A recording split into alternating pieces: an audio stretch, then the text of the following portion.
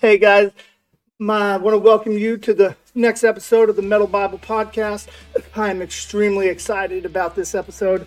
My name is Caton, and I can't wait to bring you what I've got going on for you today. Just so you know, we've had some really awesome. You guys have been really awesome with the last couple of episodes. I'm really supportive of the artists that we've had on. I really appreciate that. The two artists that have come on have actually been in the top 10 for the last 2 weeks. Thanks to yours truly. I'm just kidding. But really thank you guys for supporting them. I really appreciate that. I appreciate Matt Sassano for coming on and Jennifer from Ignescent. The next episode with a guest is going to be the pastor of the First Heavy Metal Bible Church of Dayton, Ohio. I believe that's December the 5th. I'm going off of memory there, so I might be wrong. I'll correct it if I'm not right there. But I'm very excited to talk to him. I've got a lot of really awesome questions. If you guys have questions for him, please, you can message me on Facebook. You can email me at metalbible1711@gmail.com. Just let me know what questions you want me to ask him, and I will. If they are respectful questions, I will ask them, no matter what they are. All right. So, but today's topic, I'm very, very excited about. This is the first topical episode that we have had. The very first episode, had a really good, awesome response to that. I had a lot of messages. I'm really excited about how many people messaged me saying that episode really impacted them. The story of my grandmother. If you haven't listened to that episode, we're up on Google Podcasts, Apple Podcasts, Spotify, all the major ones now. So if you want to go listen to that one, you can. This one today, although it will be on all of the audio podcasts, there will also be a video for this one because I'm going to have some visuals for everyone because that's the way that I teach. I like to use visuals. I like to show my references and show the proof that I have for the things that I say. But don't just trust the things that I have to say. I want for you to, after you get done, go make sure the things I'm saying are true. Don't just believe everything that I tell you. If I'm wrong about something, I want to know that I'm wrong. I don't want to teach things that are wrong. I want to know that what I'm teaching is not true. And so if you are respectful to me and give me a respectful criticism, I will happily take it. Because I just want to teach the Word of God. I want to teach you how to defend it. Today we're going to do it in a way that is different than most, because we're actually going to talk about Jesus. I'm really excited about this. Jesus is he is the point of the entire Bible. And you're going to come across some people in your life that are going to tell you that Jesus didn't exist. Is Jesus a myth? There was a survey done. The only one that I'm aware of is in England was like 22% of people thought that Jesus didn't exist at all, which is astonishing to me. How many people are that historically illiterate? But today we're gonna talk about proving Jesus without using a single word of the Bible, and the amount of evidence for him is just astonishing. Because you got this guy who's just a first-century Jew, son of a carpenter, and in a little, very small town called Nazareth, maybe 100 or 200 people lived there at that time. It's a very, very small town, and we should have. If he doesn't exist, we should have nothing on him outside of the Bible. But you would think that if he was just some guy from the first century, that we wouldn't have the amount of evidence that we do have of people talking about him and the things that we have here. So this is a really awesome way to witness to people who are atheists who will not let you use the Bible as a source. Now, the Bible is a legitimate source. It absolutely is. It is a historical document on top of being the Word of God. And so we can use that as a source, but some people are so stubborn in their in their atheism that they will refuse to let you use the Bible as a source at all. So we are going to take that and we're going to attack it. And so this is a meme that I saw on an atheist page. All right. And you'll see a lot of this kind of stuff. And I'm going to read it to you. I know my head's kind of blocking it there. I'll read you the quote here in just a second. But you're going to find a lot of these kinds of memes. And unfortunately, there's so many Christians today that don't understand how to defend the historicity of Jesus that they will look at this and they'll just believe that it's true. Because it's on a meme on the internet. There's a lot of people out there that see it and they get really disheartened and they're like, wow, did Jesus really exist? And for weaker people that absolutely starts to get to them. And so this is also to help people to understand that what you believe is not just based on the Bible, it's based on historical fact. So this is a guy named Dr. Bart Ehrman. He's a professor of religious studies at the University of North Carolina at Chapel Hill. He's an atheist. It seems weird to me to be a professor of religious studies, especially he's in like a New Testament scholar, and be an atheist. It just seems weird to me. I don't know. But here's the quote. It says, in the entire first Christian century, Jesus is not mentioned by a single Greek or Roman historian, religion scholar, politician, philosopher, or poet. His name never occurs in a single inscription, and it is never found in a single piece of private correspondence. 0 zip references. At the bottom of this meme, for those of you who are listening, it says, Jesus didn't exist. Real men don't have imaginary friends. Jesus isn't real. Get over it. Blah, blah, blah. You know, the sky daddy stuff. Oh, no, I'm shaking in my boots. Right. But the funny part of this meme is that the atheist doesn't actually understand that Dr. Bart Ehrman actually wrote a book about how Jesus absolutely existed. He doesn't deny that Jesus exists. But in this quote, he's not lying when he says that there's no copies of any first century historians. There's no copies of them. But that's just, it's dishonest at best. So, because let me show you. All right, we've got historical reliability of the Bible here. This is a table of contents, a table that shows comparison of ancient historical documents. And we've got, the top 5.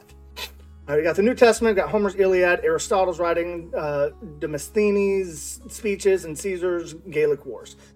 All right, and then we got in this next one. We're gonna take out the New Testament, just talk about the bottom 4 for a second. So we've got Homer's Iliad, was originally composed in 800 BC. The earliest manuscripts that we have from that are 400 BC, just 400 years later. The amount of copies we have of that is about 1,757. All right, it's not very many copies. That's 400. It means in 800 BC, Homer's Iliad was written down, and it was copied and copied and copied and copied and copied, and we don't have any of those copies except for 400 years later. All right, that's a long period of time. Aristotle's writings, 384 to 380 or 322 BC, and the earliest manuscripts we have are 850 AD. That is 1,200 years later, and we have about 1,000 copies of that. The next one, we got 300 BC, earliest manuscripts, 1100 AD, 1400 years later. You get the point. History, people that say that Jesus didn't exist and there's no historical evidence for that, and Dr. Bart Ehrman, when he's talking about there's no writings from the first century, this is why it's being dishonest, because we don't have any original writings of any of these people.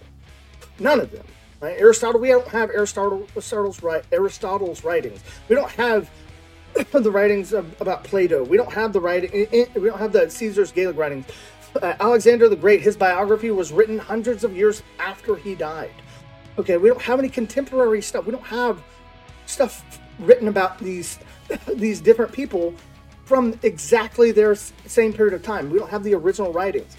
So that's being intellectually dishonest. He just knows that his audience doesn't know how history is decided.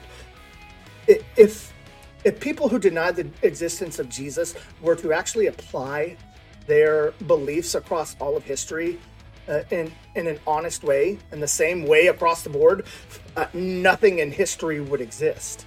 Like nothing before like the printing press would exist, because there would be no evidence that is good enough for any of these people to exist. And that's just not how history is decided at all. But then you go to the New Testament, and the New Testament, the original composition dates around 49 AD.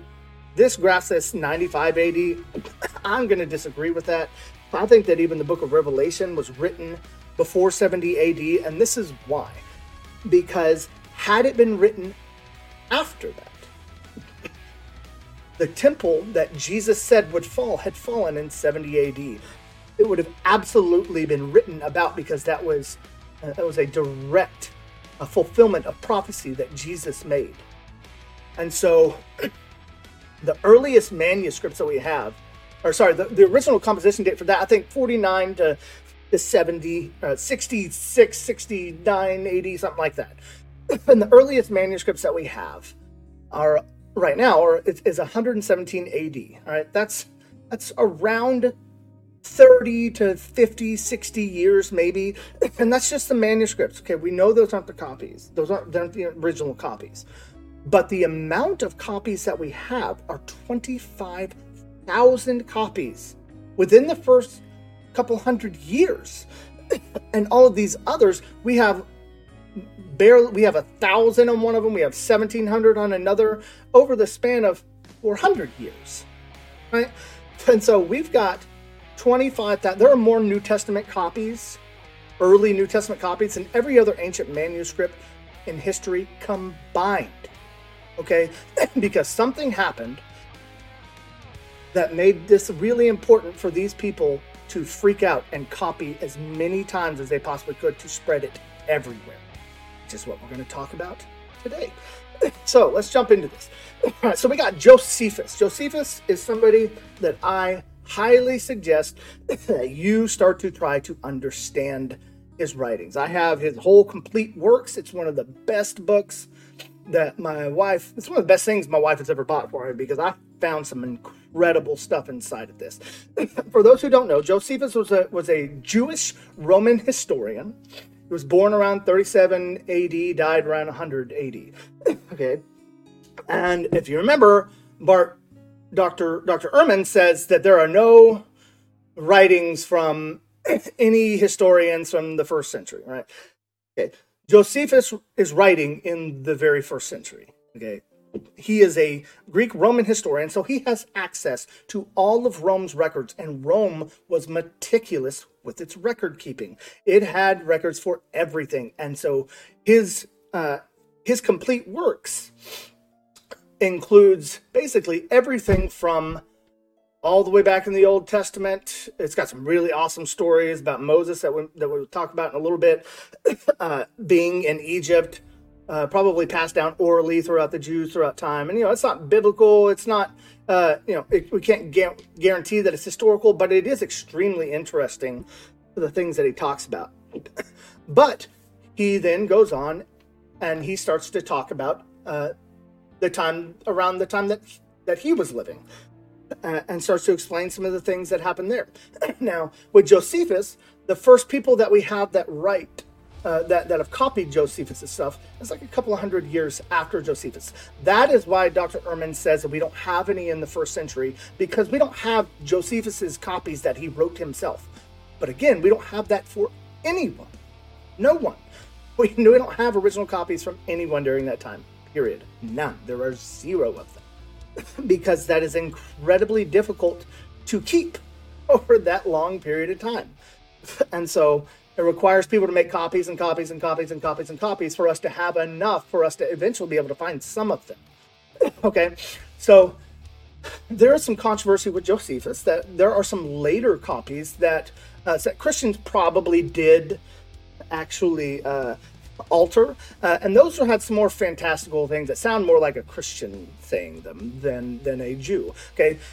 Because the witnesses that we're going to talk about today, or the historians, they're what we call hostile witnesses, which means that they weren't followers of Jesus, they weren't supporters of him. Some of them downright just hate the Christians and are perturbed by them. But in this one, this is talking about Jesus, okay? And we find some interesting stuff from Josephus. He has some really cool stuff for us. So at this time, there was a man called Jesus. I'm quoting from Josephus's, I think it's Annals, Antiquity of the Jews. Sorry, yeah, Antiquity of the Jews. At this time, there was a wise man called Jesus, and his conduct was good, and he was known to be virtuous. Many people among the Jews and the other nations became his disciples. Pilate condemned him to be crucified and to die. There's a few things right there. But those who had become his disciples did not abandon his discipleship. Okay, that's extremely important for later. They reported that he had appeared to them 3 days after his crucifixion and that he was alive. Hold on. They did what? They reported that they saw Jesus alive. This is him recording that. He's not saying that he believes them. He's just recording that they said this. But this is important for later. Accordingly, he was perhaps the Messiah. It's basically like according to them, concerning whom the prophets had reported wonders. And the tribe of the Christians, so named after him, has not disappeared to this day. So there were a lot of messiahs that would pop up here and there throughout the years, as the for the Jews, because they had prophesied a Messiah, and they would have followers for some time, and then they would, the Messiah would die, and then their followers would go away. But he's basically saying this like he's surprised that they haven't gone away yet. So it's Antiquity of the Jews, book 18, chapter 3, Flavius Josephus. I love that name. So he wrote that in 93 to 94 AD. It's about 60 years after Jesus died. That is incredible. And this isn't including the New Testament stuff that we already talked about. There's nothing to do with the Bible. Nothing to do with the New Testament. But this is Josephus talking about it. So he continues. Festus was now dead, and Albinus was upon the road. So he assembled the Sanhedrin of judges and brought before them the brother of Jesus. I'm sorry, Catholics. I'm really sorry. But Jesus had brothers. We don't even just find that out through the Bible. Josephus knows that it was his brother, right? Who was called Christ, whose name was James, and some others, or some of his companions. And when he had formed an accusation against them as breakers of the law, he delivered them to be stoned. All right. Antiquity of the Jews, book 20, chapter 9. It is incredibly important to remember this about James, because we're going to talk about this in the wrap-up. We're going to talk about how important this is. So remember this, because we don't find out how James died in the Bible. This is how we find out how James died. We find out through Josephus that he was stoned. There's another story of James dying where he says that he was thrown from the top of a building and then clubbed to death after being thrown from the top of a building for refusing to say that his brother was the Messiah. This next guy's named Cornelius Tacitus. He was a Roman historian. He was born in 55 AD, died in 117 AD. He was probably a teenager around the time of Paul and Peter dying and John. But he was alive during the reign of Nero, right? His key writings talk about the persecution of the church by Emperor Nero. Wrote about how early Christians were used as human torches to light Nero's gardens. Nero was horrible. Like when John was writing the book of Revelation, that was during the time of Nero. That a lot of the imagery you can see there. That's why there are people who say that the book of Revelation has almost all of it has already happened, except for the return of Jesus. I completely disagree with that. But yes, it was really bad for those Christians during that time. But he also helps us prove that the early Christians worshiped Jesus as God. So this is him, Tacitus, in his Annals. He's writing to someone, said, "But not all the relief that could come from man, not all the bounties that the prince could bestow, nor all of the atonements which could be presented to the gods, availed to relieve Nero from the infamy of being believed to have ordered the conflagration, the fire of Rome." So there was a fire that happened in Rome, and everybody was saying, there were a lot of rumors saying, hey, Nero did this himself. kind of like Hitler with the Reichstag, right? Burning of the Reichstag. It's another historical rumor, fact that that this happened. So this is something, but to suppress that rumor, he falsely charged with guilt, this is Tacitus again, and punished Christians who were hated for their enormities. Christus, the founder of the name, Jesus, obviously, was put to death by Pontius Pilate. Okay, stop. That's two people right there who have talked about the death of Jesus by Pontius Pilate. Josephus and Tacitus. And again, now back to Tacitus, he says, Pontius Pilate, the procurator of Judea in the reign of Tiberius. But the pernicious superstition, okay, he is not talking well of these people. He is annoyed by them. The superstition, repressed for a time, broke out again, not only through Judea, where the mischief originated, but through the city of Rome also. So he's talking about the spread of Christianity in his lifetime, where all things hideous and shameful come from every part of the world, find their center and become popular. He is irritated at the fact that Christianity is spreading, but he's also admitting that Nero used the fire to blame the Christians. This next one is called, his name is Pliny the Younger. He was born in 61 AD, governor of Bithynia in Asia Minor. Records accounts of Christians and validates belief of Christ's deity was long before the Council of Nicaea. All right. It says that they were in the habit of meeting on a certain fixed day. This is Pliny speaking. Before it was light, when they sang an anthem to Christ as God, and bound themselves by a solemn oath not to commit any wicked deed. So he's saying that the Christians used to meet on the same day every single week, early in the morning, and would sing songs about Jesus being God. That is extremely important, because it was long before the Council of Nicaea. All right, I want to show you something here. The Council of Nicaea is something that you will find on the internet and all YouTube and TikToks and Facebook and all the. This is where they will say that this is where the books of the Bible were decided, and they took the books out that contradicted it and all of this nonsense. None of that is true. You know how we know that? Because the people who were at the Council of Nicaea wrote about why they were there, and none of it had to do with the books of the Bible being decided. Those were decided long before this time. Even the heretic Marcion, who is a contemporary of Paul, that's where we get one of the earliest compositions or writings of all of the New Testament books together. Right? So we know that the books were already decided long before this, because they were circulating around all of the churches. I'll do another video on how we got the Bible later on, but I just really needed to point this out, because you have a lot of people, a lot of really dumb people that will just say, well, they at the Council of Nicaea, they decided how the Bible was put together, or they will say that this is where they decided that Jesus was God. But as we already saw, that they were already singing songs about Jesus being God.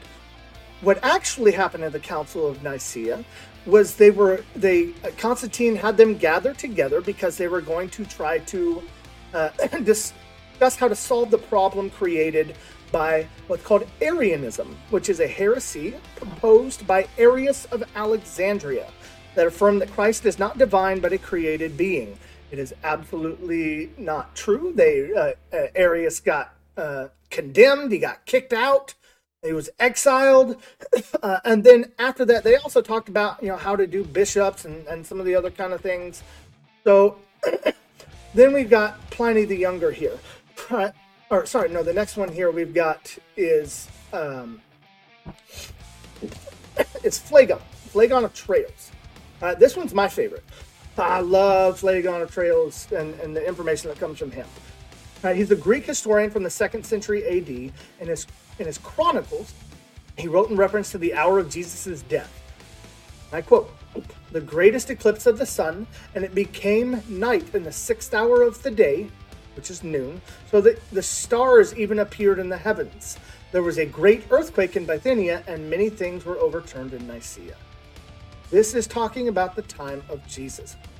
He doesn't mention Jesus in this. There's another man named Thales who does mention Jesus. And the way that we get this information is because church fathers did what they have basically an ancient argument. It's called a polemic, right? Where they argue with things that they're reading. Like they would read Phlegon and they would read this about the eclipse that happened at Jesus's, or the darkness that happened at Jesus's death, and the earthquake. And these people are trying to explain it away as some kind of a natural phenomenon. But we've got people like Origen and Philopan and Julius Africanus who are arguing with these people. And when they argue with them, they are quoting them. And when they're quoting them, that's how we get to understand what these people say. And so, without the Bible, some amazing things can be proven. Without using a single text from the Bible, we can prove, number one, that Jesus absolutely existed. Okay, and this is not an exhaustive list. This is just like the closest four or five that talk about Jesus within 100 years. Okay, and we know that Jesus absolutely existed. Okay, there is no question. There's not a single biblical scholar right now, atheist or not, that will deny that Jesus existed and still have a job. It just doesn't happen, because it's clear. Okay, there's so much evidence. All right, we can prove, number two, that he was crucified by Pontius Pilate. That is a biblical claim. That is a name that goes with Jesus, and that was two different sources that talk about that exact thing. Both of those things, that he existed and that he was crucified by Pontius Pilate. Right. Then with Phlegon and Thales, we get that there was an earthquake and a great solar eclipse at his crucifixion. Okay, and the great solar eclipse, like, it was 3 hours long. That's why he called it a great solar eclipse, because it was nothing like. But here's the problem: it would have happened during a full moon, because Jesus died at Passover. Jesus died around Passover, and there would have been a full moon. You can't have a full moon and a solar eclipse at the same time. So this is a miracle being proven by these guys who were hostile witnesses. All right. The disciples actually believed that they saw Jesus resurrected after being crucified. Now, please remember this. They actually believed this, and Josephus talked about it, and Tacitus talked about it. Right? And then this one, Jesus' own brother James was stoned to death or thrown from a building and beaten to death for refusing to deny his own brother was God. Now, this is extremely important. I want you to ask yourself, okay, if you have siblings out there, even if you don't, just think of a cousin or a friend or whatever, anybody, the closest person to you in your family. What would it take for you to be willing to be either stoned to death or thrown from the top of a building and beaten to death for refusing to deny that your sibling was God? Think about that for a second. What would it take for you to be willing to die for saying that? They said, all right, they took him to the top of this building, or they had these rocks in their hands, and they said, okay, I want for you to tell me that your brother is not God, is not the Messiah, that he did not resurrect. You do that, we won't kill you. And he said, nope. Hit me with the rocks or shove me off this building. I don't care. And James famously did not believe that his brother was God. Or he didn't believe that he was the Messiah. Imagine that. That's hard to believe. Okay, yeah, right. Okay, you're God. But what would make you believe that? What if you saw your brother get brutally tortured, horribly beaten, and then crucified, and you saw him buried, you saw him dead? What would it take for you to believe and have a change of heart? Perhaps seeing him again risen after that? Might that change your mind? Of course that's going to change your mind. The brother of Jesus, James, that is one of the most amazing evidences for the ministry of Jesus and the deity of Jesus. Because just that very fact alone, that if this was legendary, if they made it up later, they wouldn't have his own family denying him. That would make no sense. You don't create a story like that where your own brother denies that you are the Messiah. That's not how you would tell a story, because it's so unbelievable, right? But then you've got people like Paul. Paul was beheaded. Bartholomew, there's a few different accounts. One was that he was stabbed to death, or his skin was ripped apart off of him. He was skinned alive for refusing to say that he saw Jesus alive after he died. Okay, all these people that we're talking about right now, every single one of them, had they just said, you know what, we lied. I'm sorry, we didn't actually see him resurrect, they wouldn't have to go through this. Right? Peter, famously, was hung upside down on a cross. He said, the tradition is that he said, I am not worthy to die in the way that my Savior died, so hang me upside down on the cross. And so they crucified him upside down. We don't find that in the Bible. We find that in the church fathers. So then again, we got James here. And this is the depiction of him being thrown from the building and beaten and stoned to death. You got John, who there's a story where he actually was boiled alive, and he actually ends up escaping. Tertullian tells that story, and then he dies later of old age. But he still had to go through this torture and could have just said, you know what, we lied.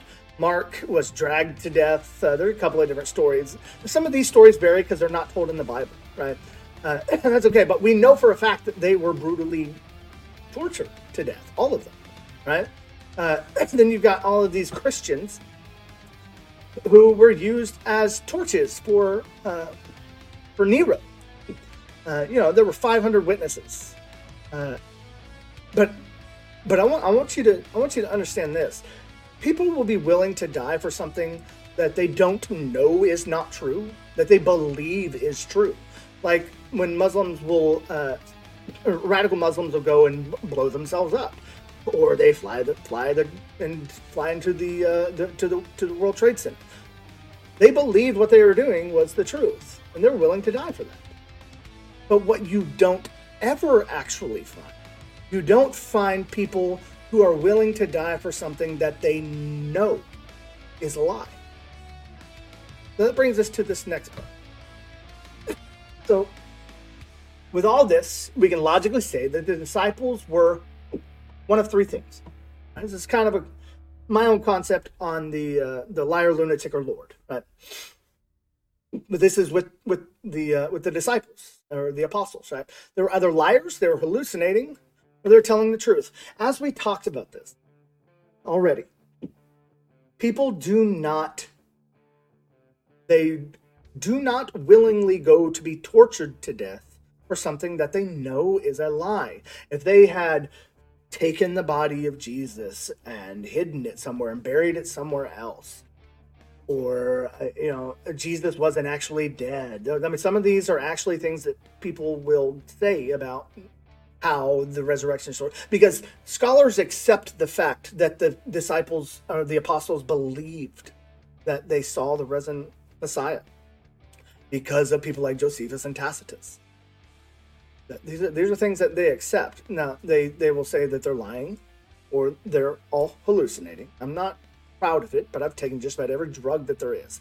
And I'll tell you right now, that level of hallucination where you've got 500 people willing to die for a hallucination together. First of all, to have that kind of a group hallucination that lasts such a long time is literally just impossible. It is an impossible thing for everybody to have that and for it to last for such a long period of time, right? Because Jesus didn't come down and then he was there for like a day and showed up to everybody once and then left. No, it was like a long period of time and things happened during that time. Okay. So if they're not liars and they're not hallucinating, then the only logical conclusion that we have is that they're telling the truth. And this is absolutely the case. We know that they are telling the truth because of their actions, because they were willing to go to die and be brutally tortured to death for refusing to deny that they saw Jesus resurrect. That is some amazing, amazing stuff. Okay? I'm going to do a teaser for the next one, for the next episode, and then I'm going to answer a question from somebody that sent me, and then we're going to be done. But I talked earlier about Josephus, and I talked about some awesome things that he talked about. We're going to go over a couple of those today. I'm going to go more in depth on the next episode, but I've got some homework for you, okay? I want you, if you don't have the Blue Letter Bible app, I highly suggest it. It's really, really good, especially for referencing the ancient text, the Greek and the Hebrew. It's really, it's my favorite Bible app. It was the one that Chuck Missler would recommend, and I love me some Chuck Missler. But I want you to go and look for this word, called tanin. Right? Tanin is a word that is, the meaning has a couple of things. A dragon, a serpent, sea monster, right? Sometimes people translated it as whale, and some newer versions, they will change it to jackal or even ostrich.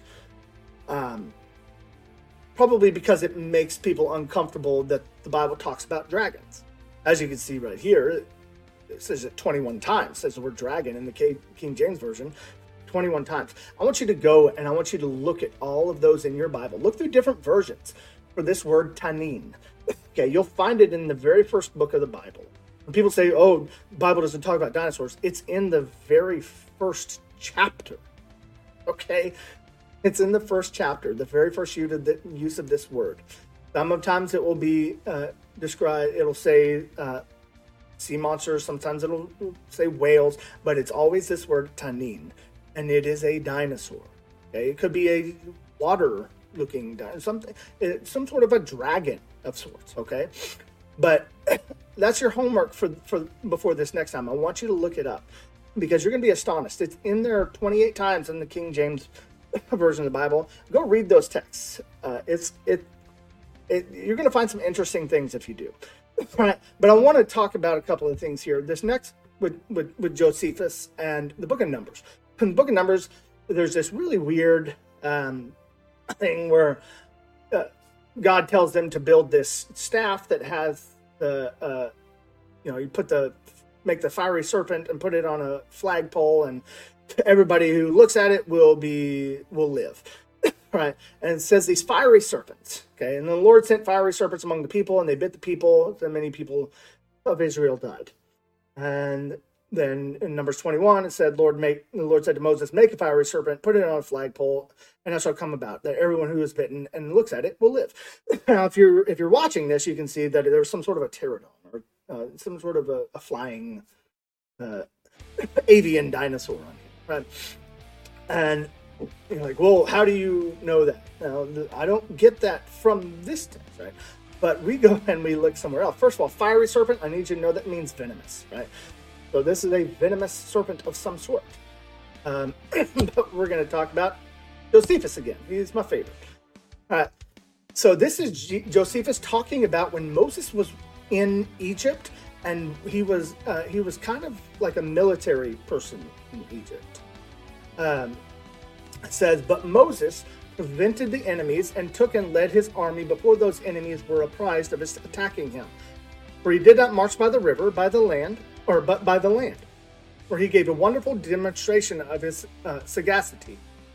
For when the ground was difficult to be passed over because of the multitude of serpents, which it produces in vast numbers, and indeed is singular in some of those productions, which other countries do not breed, and yet some as are worse than others in power and mischief and unusual fierceness of sight, some which ascend out of the ground unseen, and also fly in the air, and so come upon men unawares and do them mischief. Serpents that fly in the air. That's quite interesting. So Moses invented a wonderful stratagem to preserve the army safe and without hurt, for he made baskets like unto arks of sedge and filled them with ibis. Those are birds. Okay, they're birds with the really thin, weird, long kind of beak there, and carried them along with them. Which animal is the greatest enemy to serpents imaginable? For they fly from them when they come near them, and as they fly, they are caught and devoured by them. So he's saying, so these ibis birds, they fly around and they catch these serpents from the ground and out of the air, as if it were done by the hearts. But the ibis are tame creatures and only enemies to serpentine kind. But about these ibis I say no more at present, since the Greeks themselves are not unacquainted with this sort of bird. All right, so that's really cool. We have one person talking about this thing, but then we go ahead and we continue to the father of history, Herodotus. All right, and there's some very cool stuff about this. All right. So there is a region, moreover, in Arabia, this is Herodotus talking, situated nearly over against the city of Buto, to which place I came to inquire about the winged serpents. When I came thither, I saw bones of serpents and spines in quantity so great that it is impossible to make report of the number. And the story goes that at the beginning of the spring, winged serpents from Arabia fly towards Egypt, and the birds called ibises meet them at the entrance to this country and do not suffer the serpents to go by, but kill them. Hold on. That is two accounts separated by hundreds of years. Two different people talking about how these ibis birds go against these winged, venomous serpents. And he goes later on to talk about how they have the wings of bats. Right? But I wanted to show you this picture as the last picture on this, because this is my favorite dinosaur. It says Draco Rex Hogwartsia. Talked about him on the Facebook page, but this is the coolest dinosaur that there is. Because if you saw this, if you showed this to somebody from the time of Jesus, they go, "Oh, look, that's a dragon." You know why? It's a hippodrome. A dragon is a dinosaur. Because dinosaurs used to live with people. It just called them dragons. That's just a teaser for next time. I want you to look up Tanin.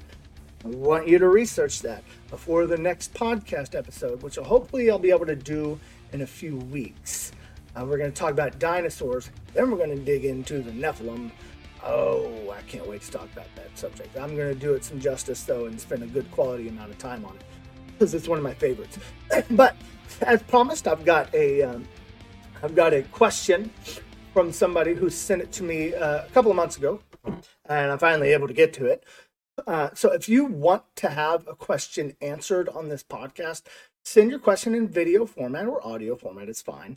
As long as it's clear and it's fairly short. You know, I don't want like a 20-minute question or 5-10-minute question. Just a couple of minutes, ask a question, send it to metalbible1711 The 1711 is in reference to Acts 17:11, which is the part about the Bereans, and Paul saying how the Bereans were so good for looking into the Word of God to see if what he said was true.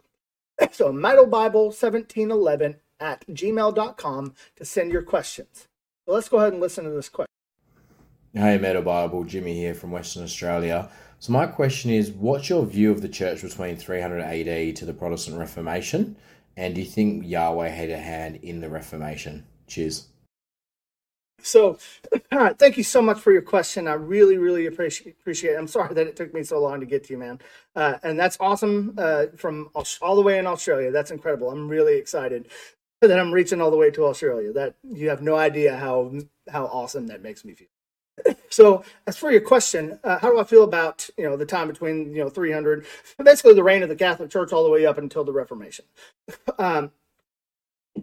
Obviously, I'm not a Catholic. I will not go as far to say that there were no people who were saved in the Catholic Church for the 1200 years that they were there. But here's the problem that I have with that whole time is from the time of the reign of the Catholic Church around 300 all the way till 1500. They basically punished every single person who tried to read the Bible for themselves. Catholics will make the claim that they were, we put the Bible together. You should thank us because that we are the reason you have the Bible. But they're also the reason that no one was able to read the Bible, because they would kill any person who tried to read it for themselves, and especially anybody who tried to make it to where everybody else could read. I think that Yahweh absolutely had his hand in the Reformation. I think that God is a gracious God, and I think he will punish those that kept people from being able to read his word, and he will reward those who had faith. Obviously, people who had faith and then still followed with the Catholic Church, that's all that they could do because they didn't know how to read. They were literally kept from being able to understand what God had to say. So I think the Catholic Church perverted a lot of things, and they were able to get away with it for so long because they kept anybody from understanding it. But once you get people to be able where they start to actually read it for their own, that's when you start getting people going, hey, wait, what you're saying is actually not in here. And so that's where you get the Reformation, is you get people that are getting kind of mad because they're like, wait, the things that the Catholic Church is saying are just wrong. Now, I don't just hate Catholics. I really don't. I talk about Catholicism a lot because there's a lot of problems with it. There's a lot of problematic doctrines that are just not found in the scriptures anywhere and actually contradict it in many places. And I have great problems with it. Now, I am not one who says that, there are no saved Catholics. I'm not, I won't ever say that. I don't decide who's saved. I can't say that. And so, but if Catholics are saved, the Catholics that are saved, are saved in spite of their doctrine, not because of it. Because their practices of praying to the saints and praying to Mary and all of these extra things that they do that are just against what the Bible teaches us. Jesus is our only mediator between us and God. That is a biblical fact. There is no one else that can hear our prayers. No one, because nobody else has the power that God has to hear everyone. So, I think that God still worked through that time. There are miracles that happened through that time. I know cessationists will like to talk about how there's no miracles that happen between this and this and this, but the cessationist movement actually got started because they were trying to disprove miracles that the Catholics were claiming. Because, as cessationists usually think, they think that miracles prove the messenger. But that's not what miracles prove. When Jesus did miracles, why did he say that he did that? He said, because I have compassion, because I love these people, because I want for them to be healed. And just because a Catholic had a miracle happen does not mean that everything that the Catholic Church has ever done is exactly what God wants.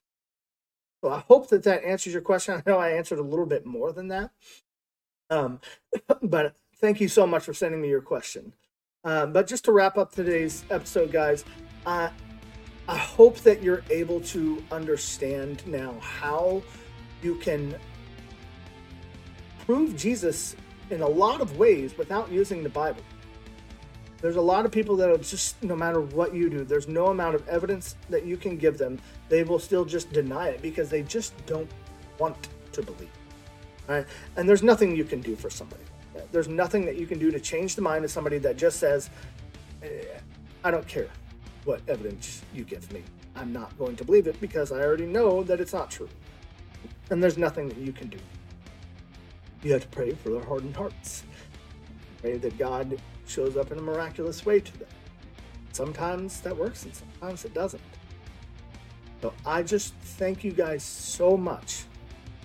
I really hope that you're able to get a lot out of this episode. I've got a lot of really awesome plans, a lot of really awesome lessons that we can do. I want for you guys to be included in this. I want to go where you guys need me. I want to answer your questions. I want for you to have a full understanding of the Bible in a way that benefits you in your everyday life and interacting with your coworkers, with your kids. I am passionate about helping our kids understand how to defend the Bible. I'm so passionate about it. That's why I started learning this stuff over a decade ago, because I just needed to be able to give my kids. That's why I wanted to do it first, is just give my kids the answers that they needed when they dealt with a lot of questions that were coming up. And so I'm hoping that there are things that you guys will need answered.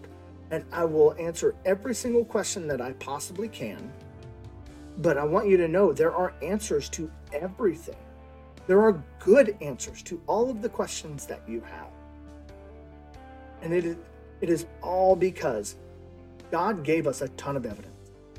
In the future, I'm going to talk about the flood. We're going to talk about dinosaurs in the next episode. We'll talk about the Nephilim. We're going to go in depth in the Exodus, because the last time I taught on the Exodus, it was like 2 months to teach on the Exodus. But the amount of evidence there is outside of the Bible for the Exodus is absurd. You're going to be told there's no evidence for the Exodus, but the amount of evidence is stupid.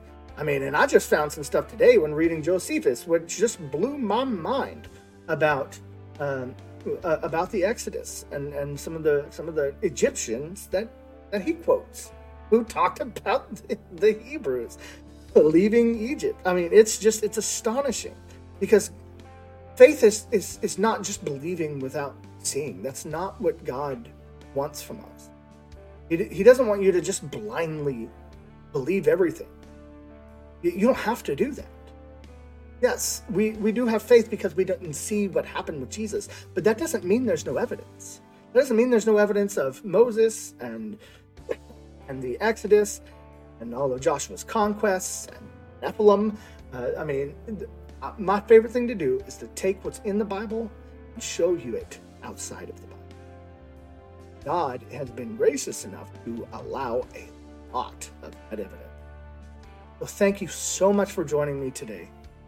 I'm really, really excited for the future of this podcast. Thank you so much for your support already. At some point in the future, we're going to have some merch coming out. I'm trying to figure out the schematics of that. My co-host will be joining me here in the next episode or two, because he's, as soon as we started talking about this, the enemy started attacking. And it's been insane the amount of times I've been attacked just this last month. It's been more than I ever have been attacked in my entire life. I can honestly say that. It has never happened to me like this since I decided to do this. And that lets me know that I'm over the target. So if you guys would pray for me, send me your prayers. I will pray for every single one of you. I thank you guys so much for putting up with me and dealing with me, because I promise you at some point, I'm probably going to make you mad, because my mouth gets me in trouble a lot, and I don't hold my tongue like I should sometimes.